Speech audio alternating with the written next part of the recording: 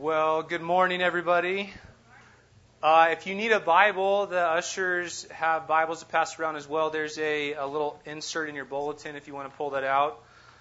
The next couple weeks, we're going to be going through the one-chapter books in the New Testament, starting today with Philemon, and then the next 2 weeks, Brandon will be preaching through Jude. So if you haven't read any books in the Bible, hopefully by next week you can say you read through two whole books.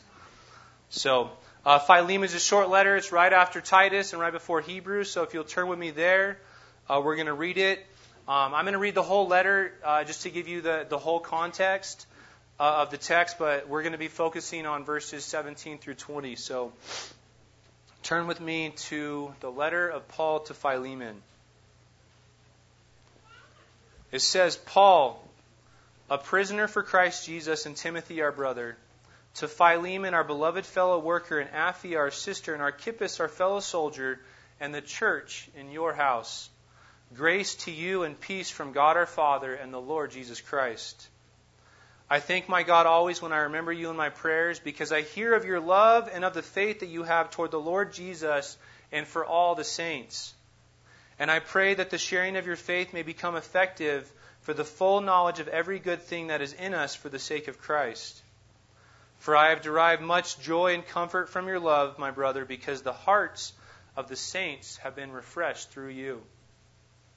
Accordingly, though I am bold enough in Christ to command you to do what is required, yet for love's sake I prefer to appeal to you. I, Paul, an old man, and now a prisoner also for Christ Jesus, I appeal to you for my child Onesimus, whose father I became in my imprisonment. Formerly he was useless to you, but now he is indeed useful to you and to me. I am sending him back to you, sending my very heart. I would have been glad to keep him with me in order that he might serve me on your behalf during my imprisonment for the gospel. But I preferred to do nothing without your consent, in order that your goodness might not be by compulsion, but of your own accord.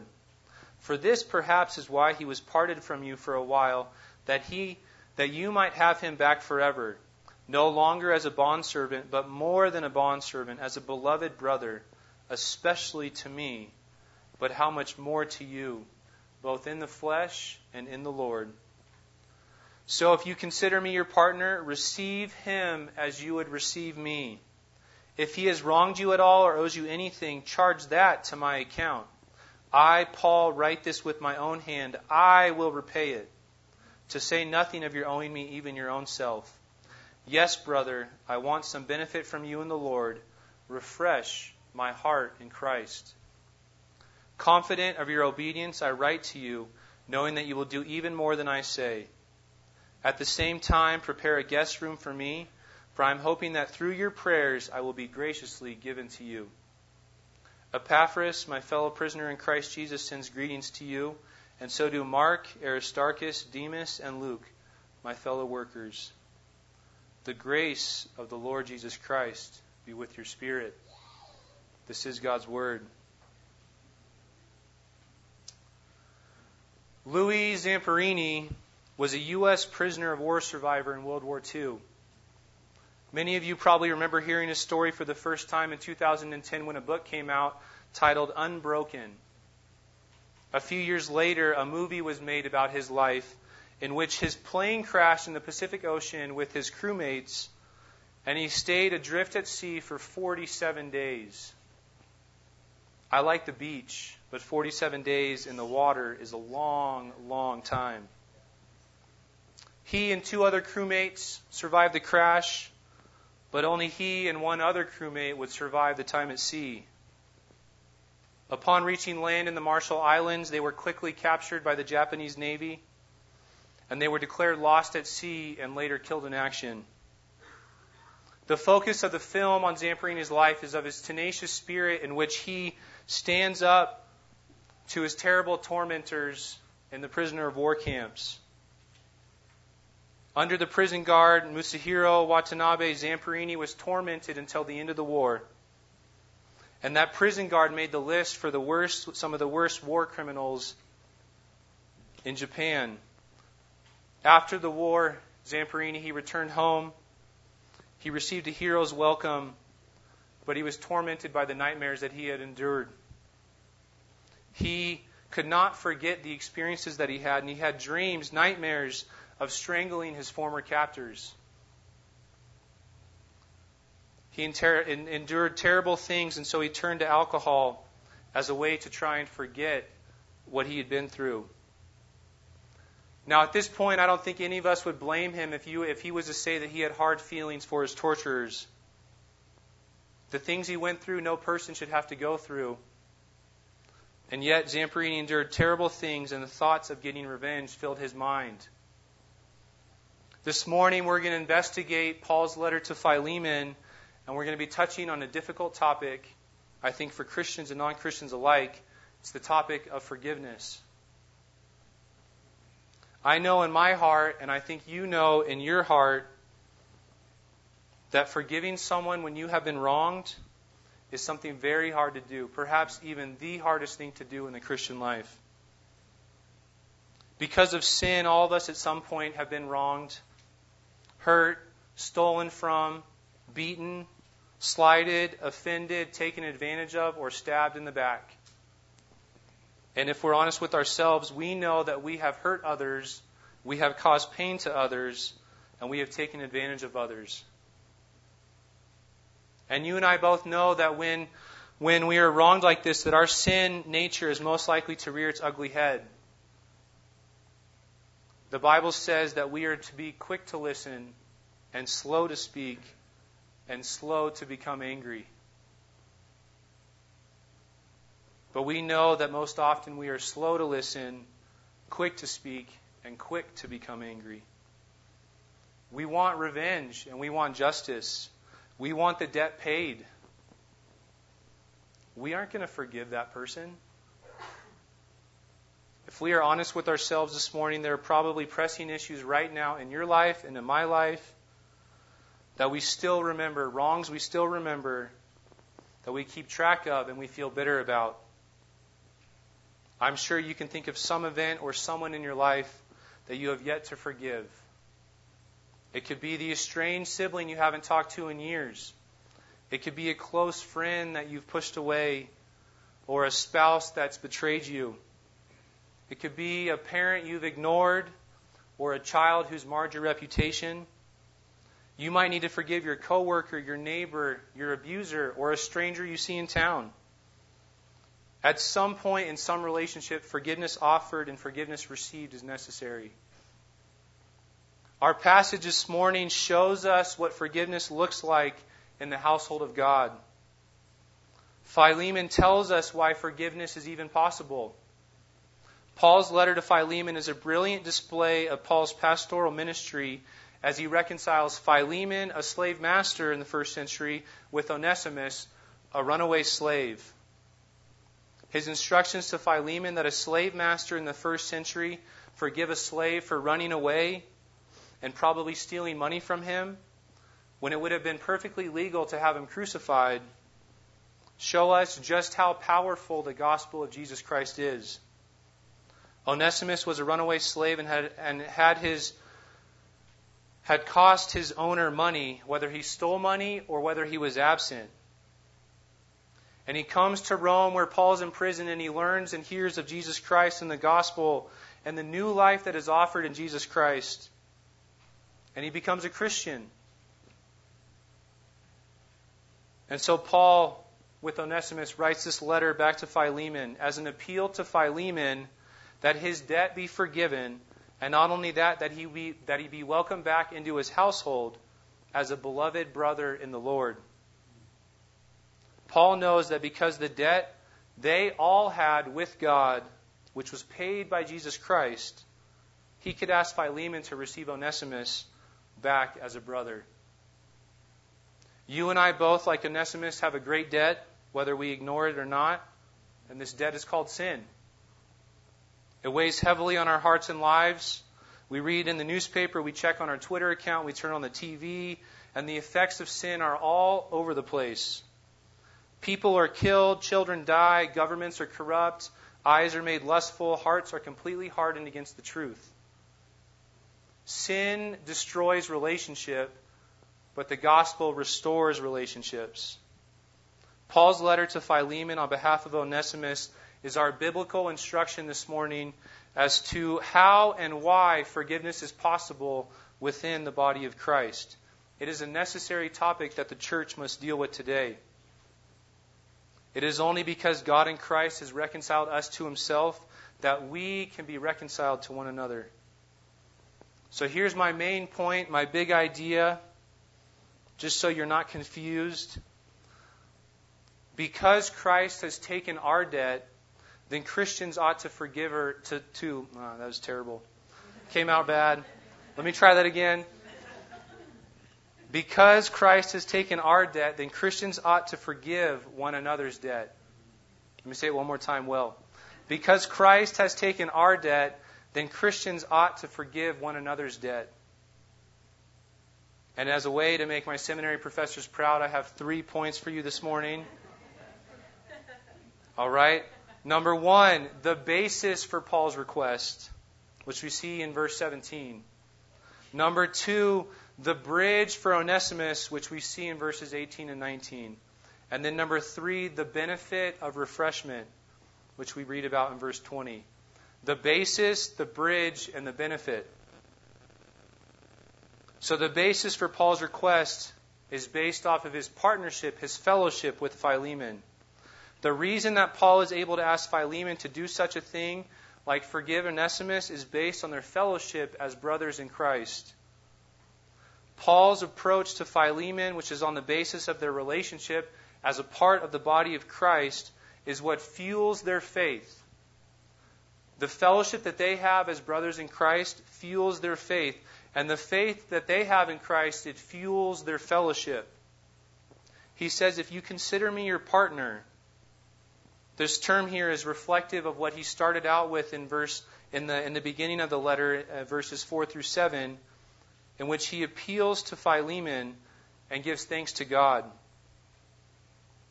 He says that the sharing of your faith, this is verse 6, that the sharing of your faith may become effective for the full knowledge of every good thing that is in us for the sake of Christ. He builds on this idea in verse 17, and he calls to mind for Philemon that they have both been called by God, and it is this relationship as brothers in Christ which has drawn them together in common activities, most for gospel service. Their partnership in the gospel provides the basis for what Paul instructs Philemon to do in the latter part of the verse. He says, receive him as you would receive me. He entreats and he petitions Philemon that Onesimus be received as if he was welcoming home Paul himself. Now Philemon, he would have no problem welcoming Paul home. He'd probably be excited that the Apostle Paul was there. But a fugitive slave like Onesimus, Paul, like the brilliant diplomat he was, appeals to their fellowship with one another because of Christ in order to ask Philemon to do the exact opposite of what was the cultural norm of his day. Slaves who ran away were most likely killed they were most likely killed upon their capture or their return. But Paul wants him to welcome him home as if he was a brother. If we put ourselves into Philemon's shoes and have been wronged in this way, I could hear us saying, I could hear myself saying, forgive that guy? Paul, you're crazy. You are asking way, way too much. Do you know how much damage this guy has done? Paul, there is no way that this guy is going to come back to my house. Yet Paul, by appealing to their status as adopted sons of the Father through the blood of the Son, Jesus Christ, he commands Philemon to receive Onesimus back. And when you think about this, it should call to mind for us the broken relationship that we had with God. God's Word tells us that before God we stood guilty and were corrupted by sin, deserving the punishment of death. Yet God, who is rich in mercy, because of His great love for us, while we were still dead, while we were still in debt, He made us alive together with Christ by His grace. Not only have we been saved from the dominion of sin, but we have been given an inheritance in Christ Jesus. Philemon welcoming Onesimus home on Paul's behalf is like the Father welcoming us home on Christ's behalf. It's a great picture for us of how the gospel is put into practice.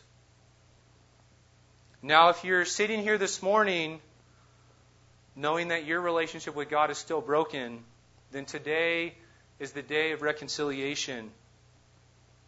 Jesus Christ has made a way for you.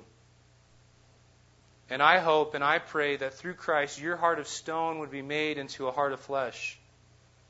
2 Corinthians 5:21 says, "For our sake he made him to be sin who knew no sin, so that in him we might become the righteousness of God." The basis for Paul's request is their identification as brothers in the Lord. This basis was sufficient for Philemon to receive Onesimus back as a brother who had also joined the household of God. Paul, however, knows that Philemon has probably suffered some kind of loss because of Onesimus, and this is what he deals with in the next verse, which serves as the bridge for Onesimus. The bridge for Onesimus is that his debt is paid. Now that Paul has explained to Philemon what he wants to do, he takes care of some business with Philemon. Many people think that Onesimus probably stole from Philemon upon his departure, and his time away has caused a severe cost to be borne by Philemon. And upon his connection with Paul and in turn new life in Christ because of Paul's ministry, both Paul and Onesimus know that he should return to Philemon and pay off his debt. Yet this debt's a problem. Paul's in prison and probably doesn't have a lot of money to his name. And we know Onesimus doesn't have any money to his name either. And so Paul, he steps in on his behalf. So know what Paul is asking Philemon to do. Number one, he's asking him, you are to welcome him home. Not just let him come home. Not just open the door for him and let him sneak in at night. But he is to welcome him home as if it was Paul himself. And then second, he's asking him to forgive the debt that Onesimus certainly owes. And in both cases, note here that Paul stands in for Onesimus and tells Philemon to charge it to his account. If he has wronged you at all or owes you anything, charge that to my account. This language of charging and accounting is used elsewhere in Scripture to describe the way that we have been redeemed. It describes the idea of a wondrous exchange in which Christ Jesus took our debt and made us rich. Let me remind you that it is because Christ has paid our debt that we should be willing to forgive the debt of others. When we look at other passages like Romans chapter 4, if you want to turn with me there, Romans chapter 4, another one of Paul's epistles. In Romans chapter 4, verses 4 through 8, we see that he says, "Now to the one who works, his wages are not counted as a gift, but as his due. And to the one who does not work, but believes in him who justifies the ungodly, his faith is counted as righteousness. Just as David also speaks of the blessings of the one to whom God counts righteousness apart from works. Blessed are those whose lawless deeds are forgiven and whose sins are covered. Blessed is the man against whom the Lord will not count his sin." This word of counting is the same kind of word that Paul uses in verse 18 when he says, "Charge it to my account." In verse 18, Paul tells Philemon that Onesimus' debt are to be put in the ledger under Paul's name, and there they will find that they are more than canceled out. They disappear as totally as the sins placed to Christ's account on the cross. So if that's not enough for you, Paul reinforces his idea, his command to Philemon with an IOU statement in verse 19. He tells Philemon that I will repay it. But in kind of a smooth sort of way, he reminds Philemon that he too had ministered to Philemon like he also ministered to Onesimus. So in this verse, we learn that Philemon had become a Christian under Paul's ministry. And so Philemon's debt to Paul for sharing the gospel with him is much bigger than the loss that is caused by Onesimus. You see, Paul slowly and carefully backs Philemon into a corner. It's a friendly corner and a loving corner based off of fellowship. But it is for the purpose of showing him the wonders of the gospel. Paul stakes his claim on the assurance that Philemon's fellowship of the faith will mean the welcoming and forgiving of the slave Onesimus. Even more so, the debt owed by Onesimus is to be wiped clean. Now take a moment. I want you to think about your own life. Brought face to face with your sin, to think about the heavy burden of sin that once weighed or still weighs on your shoulders. Perhaps think about your family and the generations of sin that have caused residual chaos and hurt. You've been wronged, and you've wronged others. The picture that we get from Paul's letter to Philemon is the picture of sinner reconciled, of slave reconciled with master, of creature reconciled with Creator. And the debt is paid. And is this not what Christ has done for us before the Father?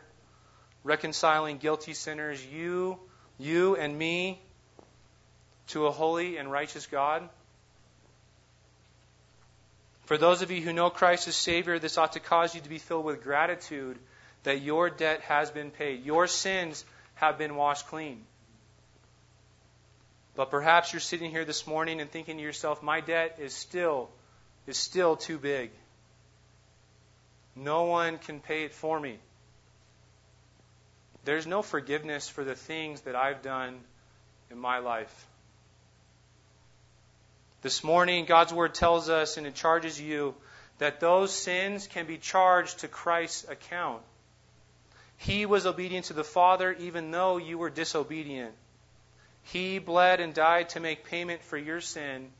He purchased your eternity for you, knowing that you were destined for eternal punishment.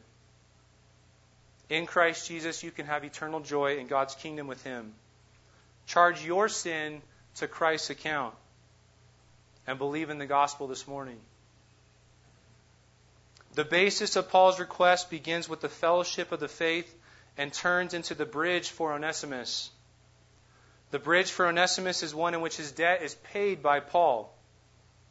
Saints, this morning let us be reminded that our debt has been paid through the blood of Jesus Christ, God's only Son. And if you're here today still skeptical of your forgiveness in Christ, if you believe in the Lord Jesus Christ, you too will be saved.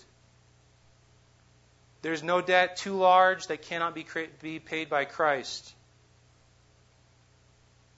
And as we move to verse 20, we see that Paul strengthens his argument and explains the benefit of forgiveness.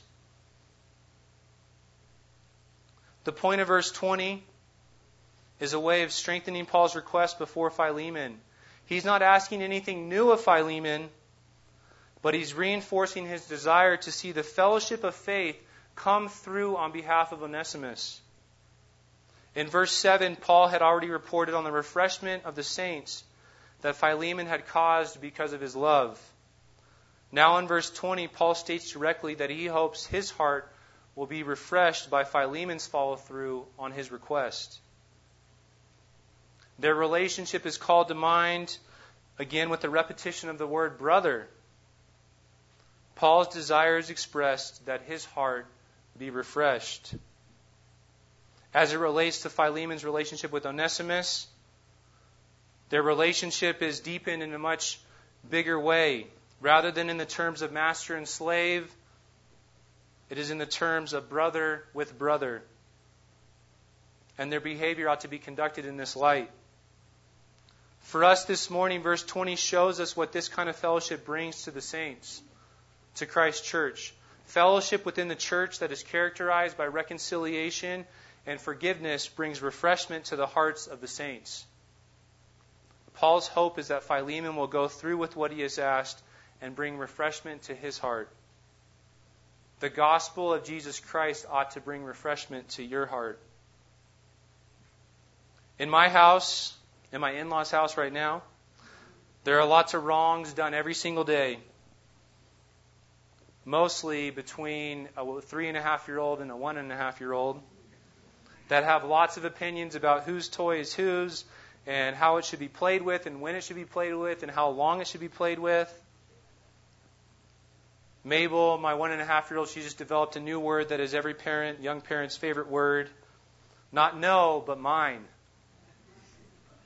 She's super cute, and we're slowly navigating this new stage. She really just thinks, I think she means that I have this right now, or I'm holding this right now, or can I keep this? But I've learned as a parent that you can force a kid to say, I'm sorry. And you can also force a kid to say, I forgive you. But you can't really force moments of true forgiveness. And some of the sweetest moments that we've had as parents are the moments when Cora or Mabel apologize to one another and forgive one another. I know for me as a father who does many things wrong and gets upset when I shouldn't, that the best thing I can do is go to Cora or go to Mabel and tell them, I'm sorry, what I did was wrong. And the sweet words of Cora, Mabel can't say it yet, but hopefully she will one day. Daddy, I forgive you. I've learned that it is not realistic to think that your home or my home is going to be one that is characterized by peace all the time. But I know that it is realistic to think that my home and your home can be characterized by forgiveness and reconciliation. Let me remind you that it's because Christ has taken our debt that we can forgive the debts of each other. So this means this morning for you that the person or the people in your life, perhaps even in this body of believers sitting here today, who have wronged you in some way, who have been taking from you, who have slandered your name, who have crushed you, you can charge their wrong to Christ's account also. You can forgive them because you have been forgiven. May we not be like the servant that Jesus talks about in Matthew 18, who having been forgiven of a humongous debt, he goes to his fellow servant who owes him a little debt and proceeds to seize the man and choke him. His master learns of this and he comes to him and he says, "This, you wicked servant, I forgave you all the debt because you pleaded with me. And should you not have had mercy on your fellow servant as I had mercy on you? Might we have mercy upon one another? And rather, might we hear the words of the Master, 'Come to me, all who labor and are heavy laden, and I will give you rest. Take my yoke upon you and learn from me, for I am gentle and lowly in heart, and you will find rest for your souls. For my yoke is easy and my burden is light.'" The rest that Jesus speaks of is the kind of refreshment that Paul speaks of. Life in God's church with God's people should be refreshing. Unfortunately, we know that sometimes life in God's church is often not refreshing but condemning. This morning, let us all turn to Jesus Christ this day, for He is gentle and lowly in heart, and He will give us rest and refreshment for our souls. Then, because He has taken our debt, might we forgive one another. Now you see, nobody really knows what happens between Philemon and Onesimus. If you read commentaries or you read other books about this, you're going to get just ideas and conjectures about what happened.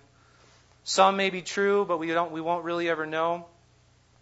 Still, Paul's masterful display of pastoral diplomacy as an apostle of Jesus Christ, teaching them and teaching us this morning that our debt has been paid by Christ, which makes reconciliation with God possible.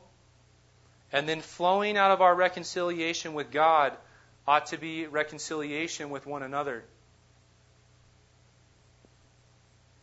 The basis for Paul's request, which is their fellowship in the faith, is what makes it possible for Paul to ask Philemon to do such a thing. And our fellowship in the faith as a body of believers is what makes forgiveness possible. And the bridge for Onesimus charging Paul's account for the debt that Onesimus owed is a beautiful picture of what Christ has done for us. And the benefit of Paul's request, which is the refreshment of your heart, of my heart, shows us what flows from a fellowship that is driven by faith and a life that is characterized by reconciliation and forgiveness. The law of God condemns us, but the gospel of Jesus Christ sets us free. For Jesus Christ, He has paid our debt, and you can charge your sin to Christ's account. Paul knew this, and he showed Philemon that for this very reason, he ought to welcome Onesimus back home, a runaway slave with a debt to be paid, back into his house and forgive him of this debt. I don't know for sure. I'd like to think that Louis Zamperini at some point read the letter to Philemon and learned the same lesson. In January of 1998, years after becoming a Christian, Zamperini, he returned to Japan to run a leg in the Olympic torch relay for the Nagano Olympics. It was not too far from his prisoner of war camp where he had been held. While he was there, he tried to meet with his chief tormentor and most brutal opponent throughout the war. But he wouldn't meet with him. However, Zamperini sent him a letter stating that while he suffered great mistreatment from him, he forgave him. No one knows if his persecutor ever read the letter, but we do know that Zamperini's nightmares ended when he forgave his captors.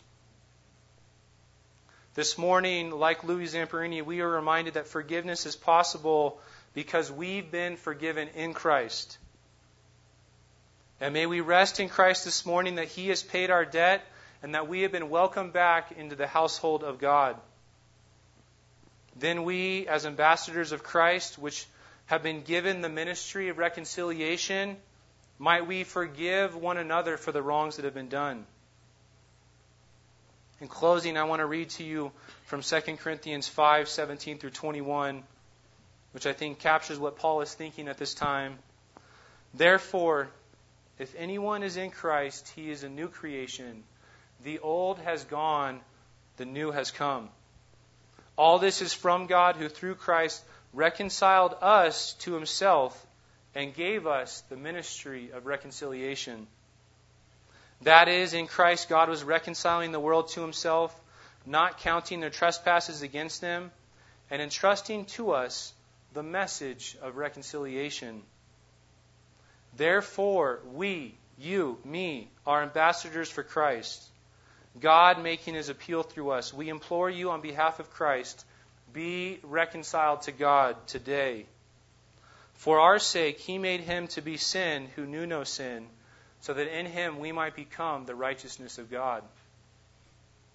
We see from the small letter, 25 verses in the New Testament, that the power of Christian fellowship, the power of the gospel, is far greater than any social or economic distinctions.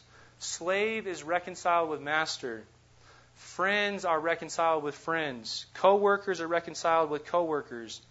Brothers and sisters are reconciled with one another because we have been reconciled with God. May you know this morning that today your debt has been paid. And might we go from this place willing to let others be forgiven and forgive them of their debt also. Let's pray together. Father in heaven, holy is your name. We thank you, O Lord, for your word this morning from Philemon that was true then and is still true today and will be true for eternity. Thank you, infinite Father, that our King, Jesus Christ, is on the throne. Thank you that our debt has been paid. Might we know that and rest in that and take much comfort and hope that our sins have been forgiven. And then from that, may we go and be ministers of reconciliation. Might we be your ambassadors who bring peace, who bring forgiveness, who offer reconciliation. We pray all this in the strong name of Jesus. Amen.